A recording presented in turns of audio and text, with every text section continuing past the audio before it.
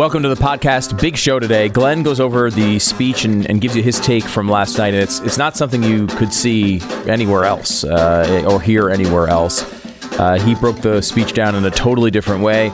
Make sure you don't miss that. Starts the show.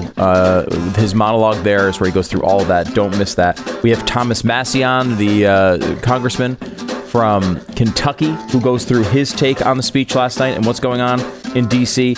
Bill O'Reilly joins us for a special appearance. He's usually on Fridays. He's on today instead to give you his take on what happened with the speech last night. And Stephen Moore, economist and former advisor to President Trump, comes on to depress you about billions and trillions of dollars. And by the way, after trillion comes quadrillion. You'll be learning that very soon if you don't know it already. BlazeTV.com/Glenn is the place to go to get your subscription. You can see our coverage from the speech last night. Mark Levin was on, Steve Deace, myself, Jason Buttrill. It was a great show. You can check it out as well as Glenn's take. And you get $20 off your subscription right now if you use the promo code Glenn. Don't forget to subscribe to this podcast and click over to Stu Does America on this podcast app as well. Subscribe. It's free. Here's the podcast.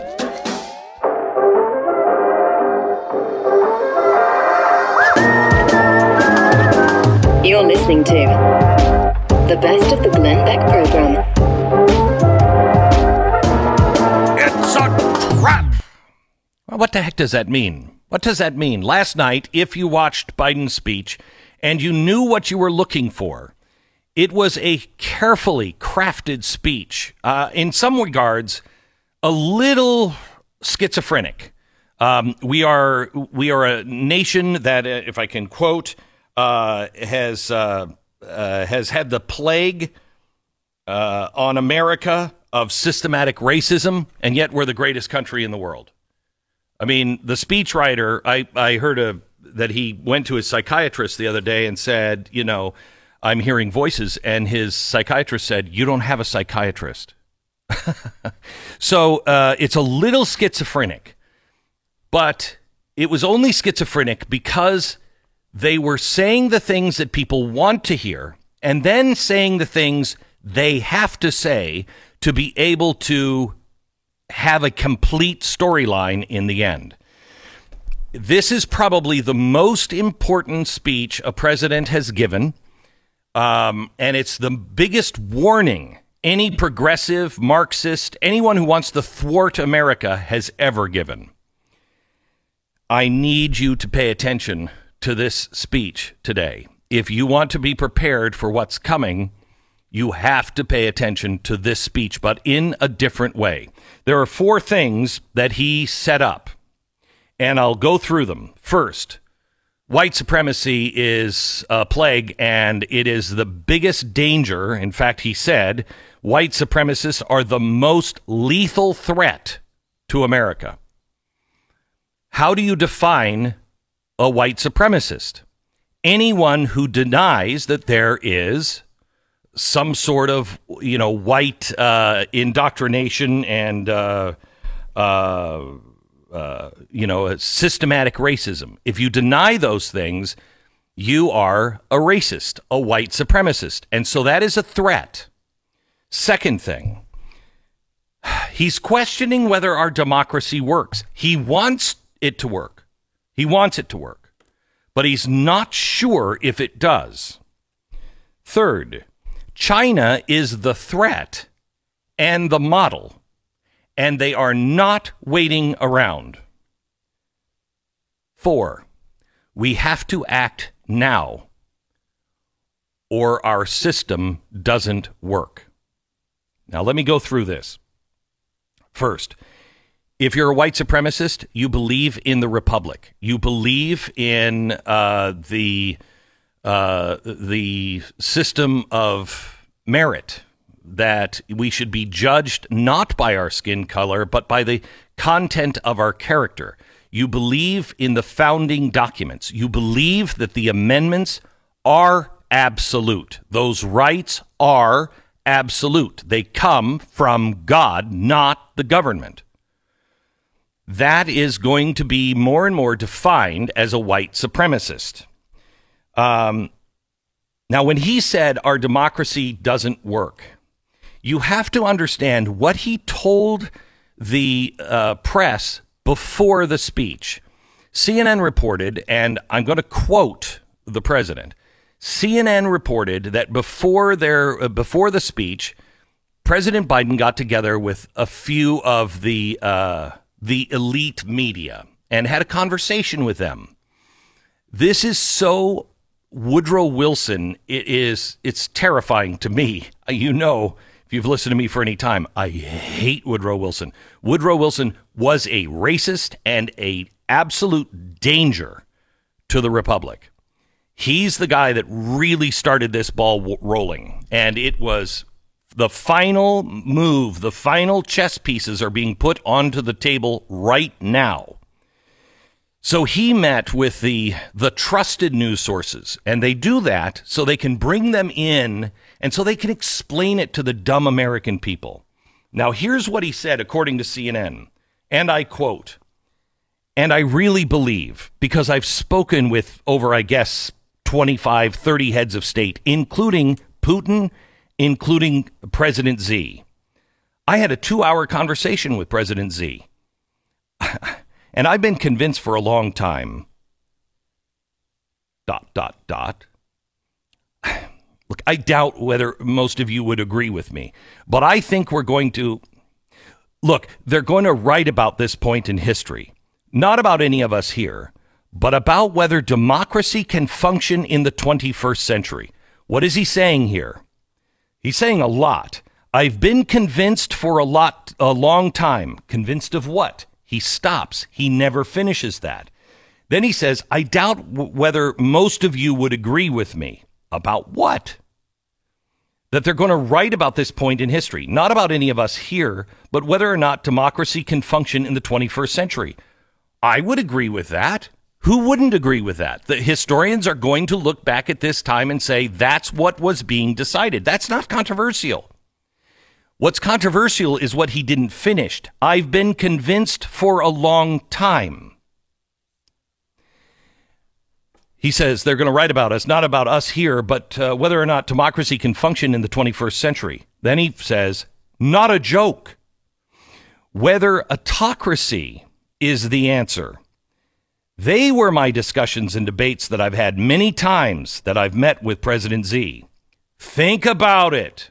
You know, things are moving so damn rapidly. Things are changing so rapidly in the world, in science and technology and a whole range of other issues, that the question is, in a democracy that's such a genius as ours, can you get a consensus in the time frame that can compete with autocracy? This tells you everything you need to know. He and his people do not agree. Neither did Woodrow Wilson. Neither did Mussolini. Neither did Hitler. Neither did Stalin. Neither did the New York Times. Back in the 1930s, this was exactly the conversation. And it started really with Wilson. Science was happening. Things were moving quickly. If we go to war, can we build a war machine fast enough? We need to have an autocracy because they can say, everybody make bullets. We're going to war. So it's centralized and it's directed by the government. So you can change on a dime. But that's not our system. By the way, we were never going to be able to catch up with Germany. In 1941, we were so far away from being prepared for that war, especially against Germany, which had the best planes, the best tanks, the best of everything. By 1944, the American free market kicked its ass. So this is not a new idea. So what is he saying? He is setting up before the speech, I think we all should question our democracy. Then in the speech, he sets the trap. He's saying people are questioning. He's not saying him. He's saying people are questioning all around the world. Can a democracy work? So that's the framework of the speech. So every time that he said, you'll notice he said it a lot, the world won't wait. We've got to make these changes now. Quoting, I'd like to meet with those who have ideas that are different. I think and that they think are better. I welcome those ideas. But the rest of the world is not waiting for us. I want to be clear. Doing nothing is not an option. We can't be so busy competing with one another that we forget that the competition we have here is the rest of the world to win the 21st century. Then he goes in another time. I've traveled with President Z, blah, blah, blah. He's deadly earnest about becoming the most significant, consequential nation in the world. He and others, the autocrats, think democracy can't compete. Then he later says, the world is caught up or catching up. They're not waiting. I would say if we are sitting down and putting a bipartisan committee together and we said, okay, we have to now decide what we're going to do in terms of government providing free education, I wonder what we'd think. Well, we wouldn't have that conversation under a republic. Constitutional republic, you don't have that conversation. He also started the first 14 minutes. I can't tell you how many times. Go back and watch it if you can. He kept saying that it was the people in that room. You made the difference. You are saving lives. You are the reason we are getting past COVID. You are the reason why our economy is coming back. Not the American people, but Congress. He said over and over again, we have to have the courage to act now. We can't wait. He made it very clear China is the threat and the possible model if we can't get our crap together. The fourth thing was we have to change. And we are competing, so we have to act right now. And I want this to happen. But we got to act right now because the world won't wait. The whole theme of this was crisis and opportunity. That's how he started it. Crisis and opportunity.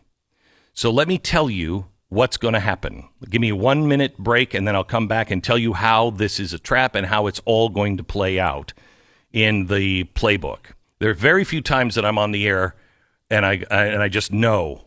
I know it's right. I'm telling you, I know this is right. I know this is right.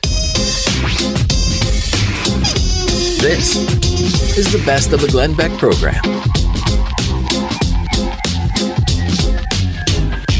We want to bring on Thomas Massie. He is the congressman from northern Kentucky. He is somebody who went to MIT, has a bachelor's degree in electrical engineering, master's degree in mechanical engineering.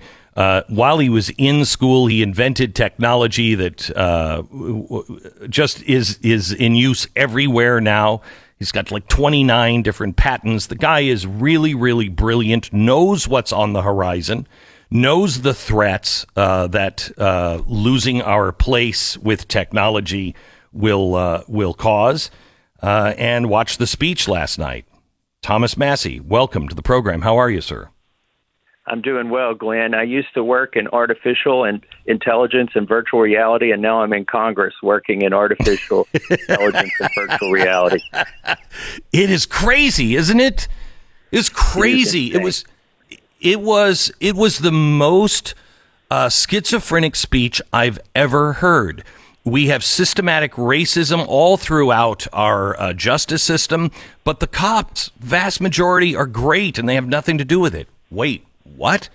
It's a great country, but we've got to change it fundamentally. I mean, it was a schizophrenic speech. Yeah, speaking of schizophrenia, he blamed China for subsidizing their private companies and being in bed with government, yet that's what he's proposing to do with all of these programs. Let's start with the virtual reality here. It was high theater. If you looked at the room, they had 5 seats at least between every member. But I fly back and forth from Congress with these members. They sit shoulder to shoulder on the airplanes with everybody else. Right. But the planes are packed these days. They spend more time on the airplane than they did in that room. And you know everybody in that room has either been vaccinated, acquired immunity through infection, or Thomas, is wearing a freaking mask. Thomas, I watched the pre-feed. So I got the network feed 45 minutes early. So I'm watching them all come into the room. They're all hugging each other. They're all kissing through the masks. They're standing right next to each other. There was no social distancing until the network started their coverage. Then everybody went to their positions. It was high theater. You're absolutely right. And I've been on the floor. It's not within the rules for me to take a picture, but I might have done that. I'm not saying I did, but I might have pictures of Democrats hugging each other in large groups on the floor of the House. Meanwhile, Pelosi will sue you if you don't wear a mask. But that's the theater. Here's another thing, Glenn. Speaking of the schizophrenia, he said 650 billionaires in America saw their net worth increase by more than $1 trillion during the pandemic. Well, that's what I said was going to happen back in March 27th of not this year, but last year when they passed the first $2 trillion bill. And I'm not singling out Joe Biden. I'm singling out everybody in D.C. who wouldn't stand up and even vote on the freaking bill. Remember, I was the guy CNN called the most hated man in Washington, D.C. That's probably the first and last time they ever got a headline right. And I was hated for simply saying we need to vote on it and we need to read the bill. That was the first $2 trillion. We've spent $6 trillion. I said these little checks, then I know they're consequential, but they're little in comparison to the amount of money that was spent. That's the cheese in the trap. These $2 trillion bills are the biggest wealth transfer from the middle class to the upper class in the history of mankind. And you're not even talking about the $6 trillion that the Fed has just printed or digitized and given to the banks. $6 trillion in the last 12 months. When Biden, he had to go from $10 minimum wage to $15 minimum wage because that's how much they've devalued the dollar in a year. So inflation. What was the thing, Thomas, that stuck out to you the most? What is the thing that you think people are missing? What's the clarion call here on this? Well, the biggest thing is he's not a moderate. If you had any hopes of him governing as a moderate, you can disabuse yourself of that notion. He is full hardcore left. He promoted every one of Nancy Pelosi's bills, which, by the way, were crafted by the most radical left elements of her party that have passed the House of Representatives. They're all, them by their number. They're HR less than 10, I call them. Right. I never vote for HR less than 10. Even when we're in the majority, those are usually pretty bad bills. But there was HR 1, which would fundamentally change elections and federalize them, make voter ID virtually impossible to implement. There's HR 8, the gun control bill, that all the other HR less than 10s, which are so radical. When they pass the House, we say, yeah, they passed the House, but they'll never make it through the Senate. But he's there pounding on the lectern and say, send me these bills, I'll sign them. Folks, he's not anywhere near moderate, and he's a captive of the radical left within their party. So, Thomas, we did the math yesterday. One thing you didn't hear, and I've always heard this my whole life when you're watching the networks cover these things, they would always say, just on the back of the napkin, what I heard was this president suggested that we would spend an additional $481 billion. Last night, just in the two packages he talked about, not everything else, just in the two packages, that's almost $5 trillion.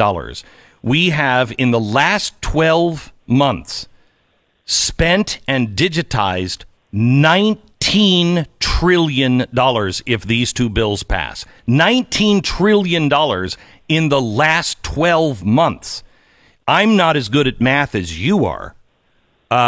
When he said, this economy is going to turn around, we are going to have a boom, but it's going to be coupled with massive inflation at the same time, is it not?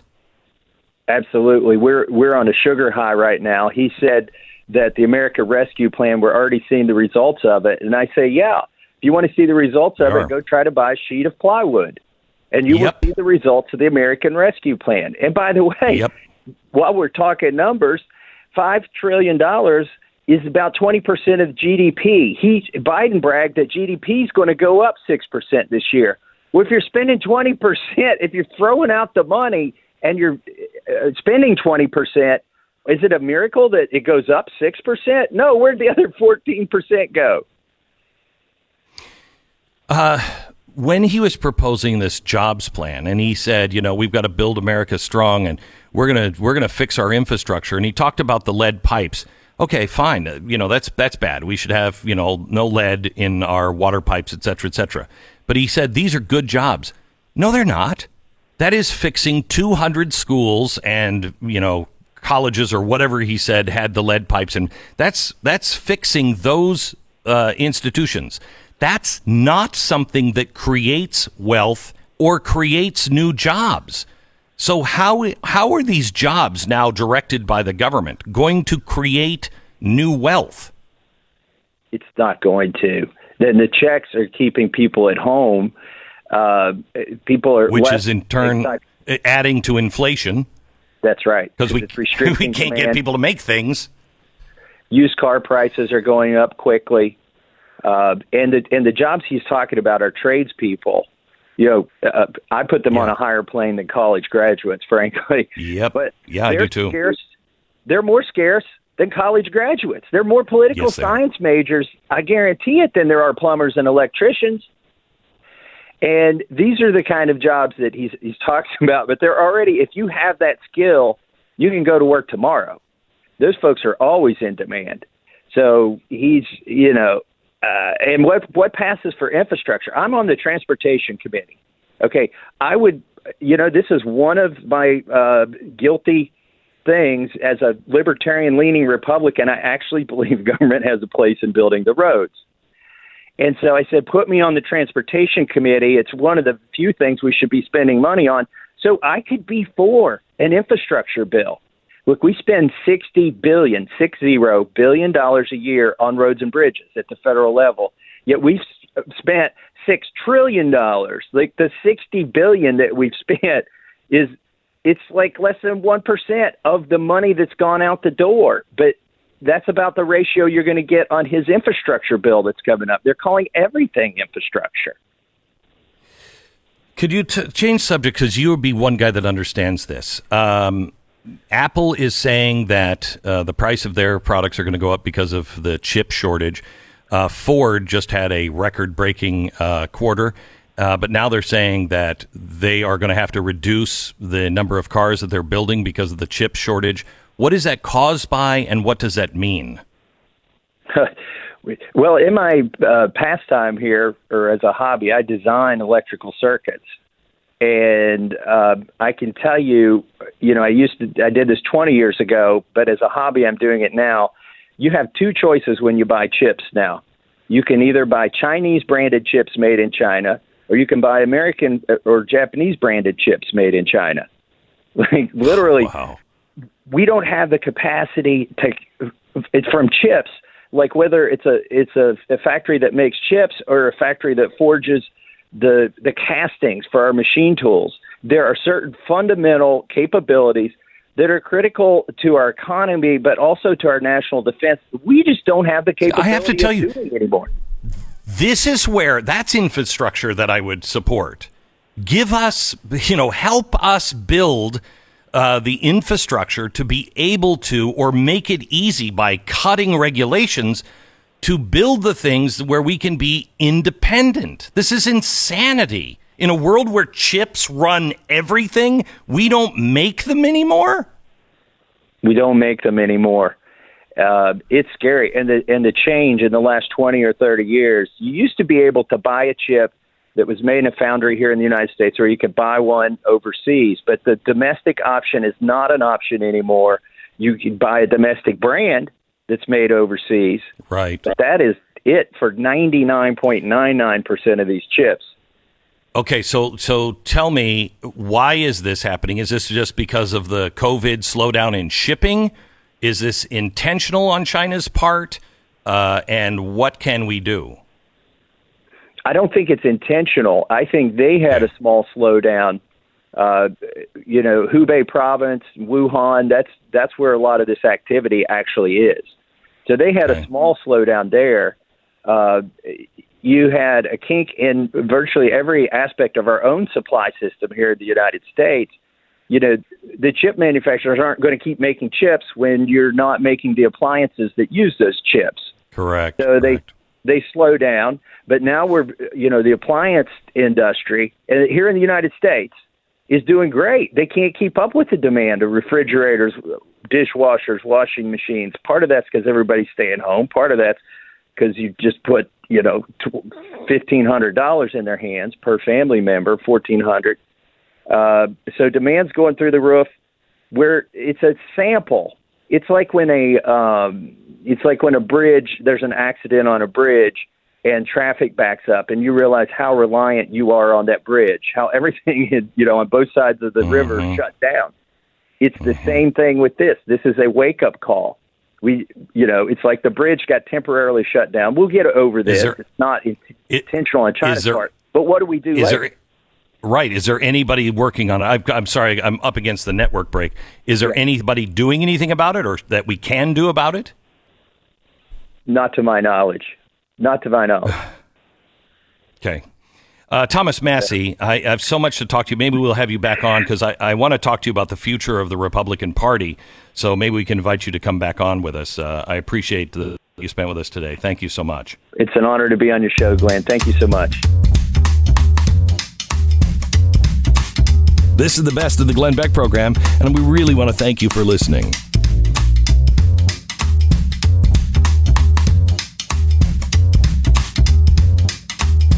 The new book that comes out, I think, next Tuesday from Bill O'Reilly is Killing the Mob, one of his best books yet, I think. Killing the Mob, available now for pre-order at BillO'Reilly.com or wherever you buy your books. Mr. Bill O'Reilly, welcome to the program, sir.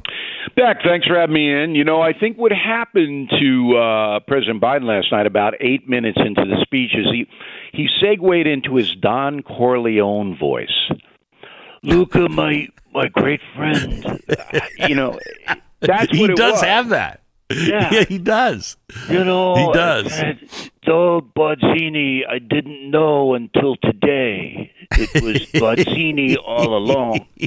All right, that's what happened. He saw The Godfather probably this week. They playing it every hour on the hour, and he kind of just segued into his Don Corleone voice. So Bill, I would have to agree with you that it was the most boring speech. I mean, it was relentlessly boring. Oh, but my God. I think it was extraordinarily important what he said. Well, I don't know about that. I didn't learn anything from the speech. Wow. And I don't think that Americans understand the big picture, and certainly Joe Biden doesn't understand what he's doing. I mean, he didn't. I think he does. I think he does. So. No, I disagree 100%. The reason I'm saying this is that speech last night could have been written by Rod Serling, the Twilight Zone guy. Yeah. That's how unrealistic and fantastical, word of the day for Stu, fantastical that speech was. Mm-hmm. You cannot. Why do you say that? Because the country owes $28 trillion now. All right? And they have to pay the United States and all of us who live here. We have to pay interest on that debt to investors who bought bonds, to foreign countries. We have to pay it. So Biden comes up, and last night alone, all his plans, I know you noticed this, there's a lot of plans, Beck. There's plans. Oh, yeah. I mean, we have the family plan and the COVID relief plan, the infrastructure plan, the American jobs plans, a lot of plans. And the plans add up just last night to $6 trillion. So I'm not a math whiz, but I'm going 28 trillion plus 6 is 34 trillion. Okay? So there are not enough wealthy people or evil corporations to even dent that. You can't, I mean, he's going up there, we're going to give you everything. If you have a baby, we're going to pay for your babysitter. That's what he actually said. All right? So child care is babysitting. Feds are going to pay. All right? Universal child care. What does that mean? That means if you don't have a job and you just want to get rid of the little tyke for 5 or 6 hours a day, the feds are going to pay. It's not necessary. You're not going to be tied into, well, you've got to work. No, it's universal. childcare. Then pre-K, we're going to start our schooling at 3 years old. We'll pay for all of that because we're going to have to build new schools with new teachers and new facilities because 3-year-olds is a little tough going into the school when they don't even know their name, okay? Then when you get through the public schooling, and by the way, when you get into the public school, the federal government is going to order, if you want block grant money, you to teach critical race theory. And critical race theory is basically white people are bad. All right. Then you get through the school, and then we're going to pay for your community college. Now, why you can't pay $3,000 or $4,000 for community college, I don't know, but Joe's going to do it. So then it's like ka-ching, ka-ching, ka-ching, ka-ching. It's never going to happen. It's impossible, financially and structurally. But because of all that President Biden said, I have given him a new nickname, Beck, and I'm going to announce it on your program right now. Are you ready? Okay. I'm all a tingle. This is, with respect, forever on, President Biden should be known as, you ready? Yeah. Joe. Hang on. Don't say it yet. Stu, have you connected? No, have you Radio Stu, Hall have of Fame, alerted Bill. the He's press? in the Radio Have you Hall of alerted Fame. the press yet? No. I just want to make sure we have everybody. Go ahead. Stepped on my line. Of course you did. Of course. Welcome to my world. The nickname is now Joey Warbucks, cousin of Daddy Warbucks from Annie fame. Joey Warbucks, okay?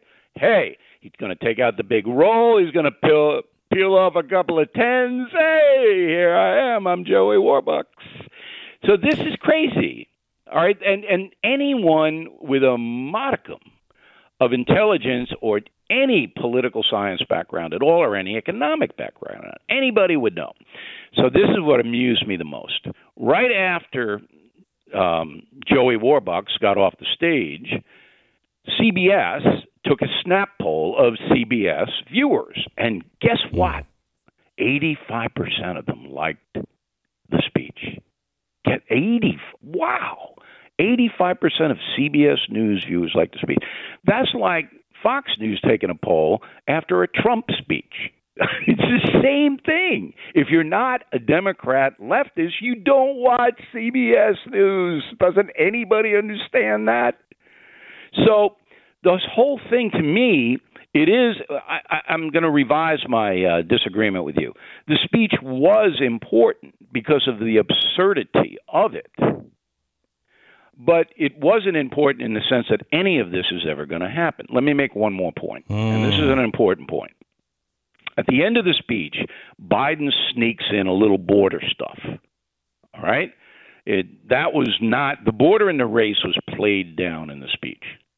Yes. And Biden says to the American people, you know, when I was vice president, my boss, Barack Obama, put me in charge of Honduras, Guatemala, El Salvador, and the root causes of migration into the USA. And I had that problem solved.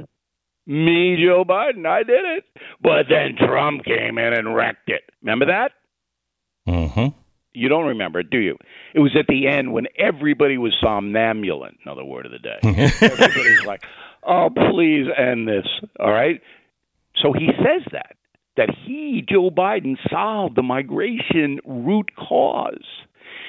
In the 8 years Barack Obama was president and Biden was vice president, they deported more human beings from the United States than any other administration combined. But Joe solved it. So we're at a point now in America, because of the corrupt press, where you can go on, if you're a politician, and say anything.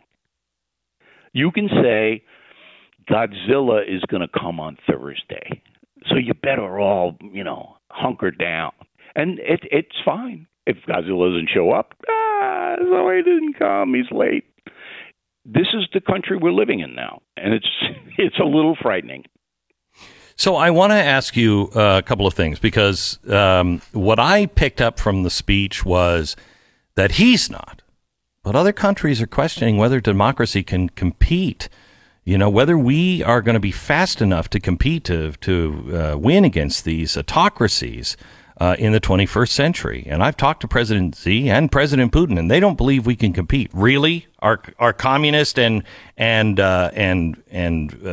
state killer don't think that America can win. And he said, we just have to move. We have to move. We have to move. This is important because of what he said to the press prior to.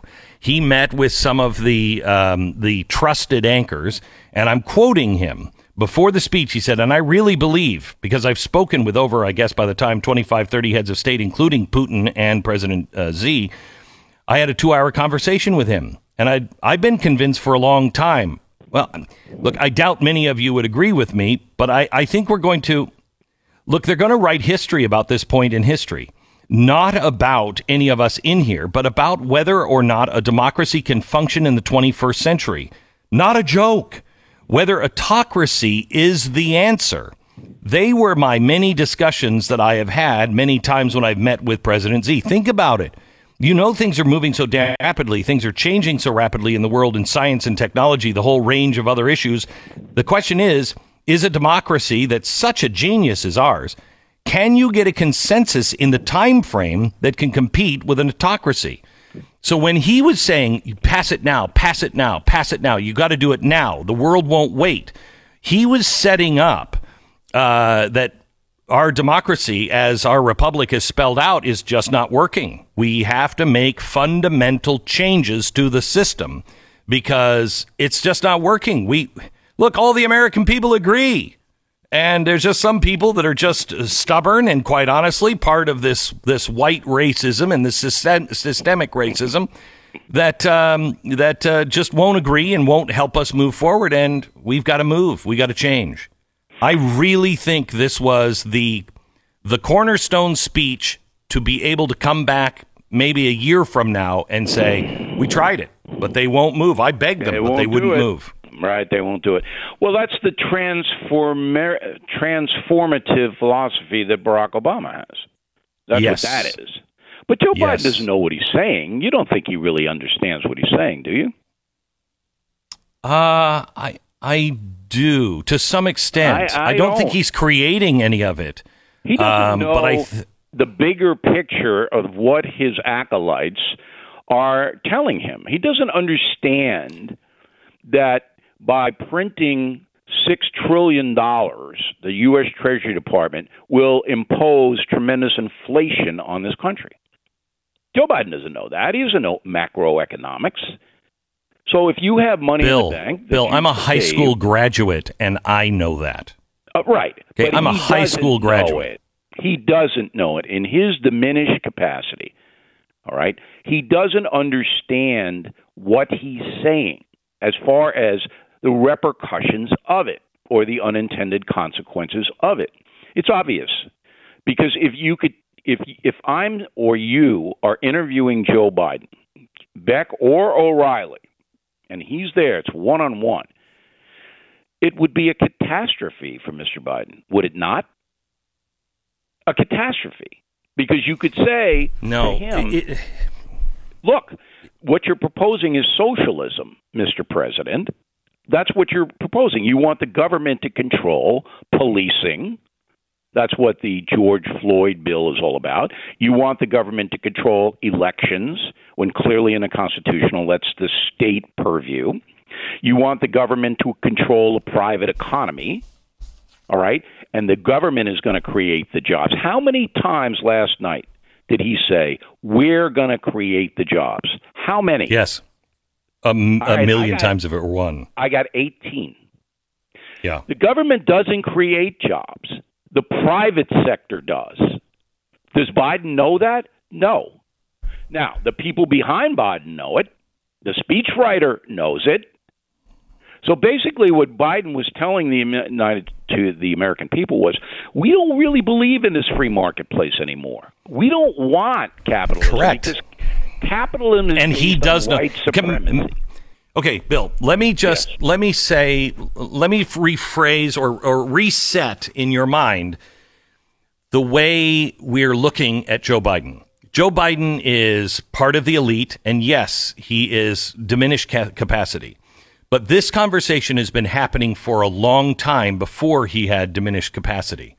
When we started to do TARP, I know because I know people that were in that room. They were saying at the time, we have to violate the free market to save the free market, which didn't make any sense. But they started down this road, and they were looking for the exit strategy. It will come back to normal. It will come back to normal. We'll go back and we'll erase all that debt. Well, they tried. It didn't work. So what's the exit strategy? Then they started getting mixed up with, just money printing. The Fed printed $6 trillion and gave it to the banks just last year in the last 12 months. And so there's no way out. So what's the exit strategy? The exit strategy is, and you've heard this for years, China is the new model, more of an autocratic rule that the government makes a private public partnership, and we begin to move in a different way, and we publicly invest. Now, at the same time, we know that all this money is going to cause inflation, but the dollar is the reserve currency. That writing has been on the wall for quite some time.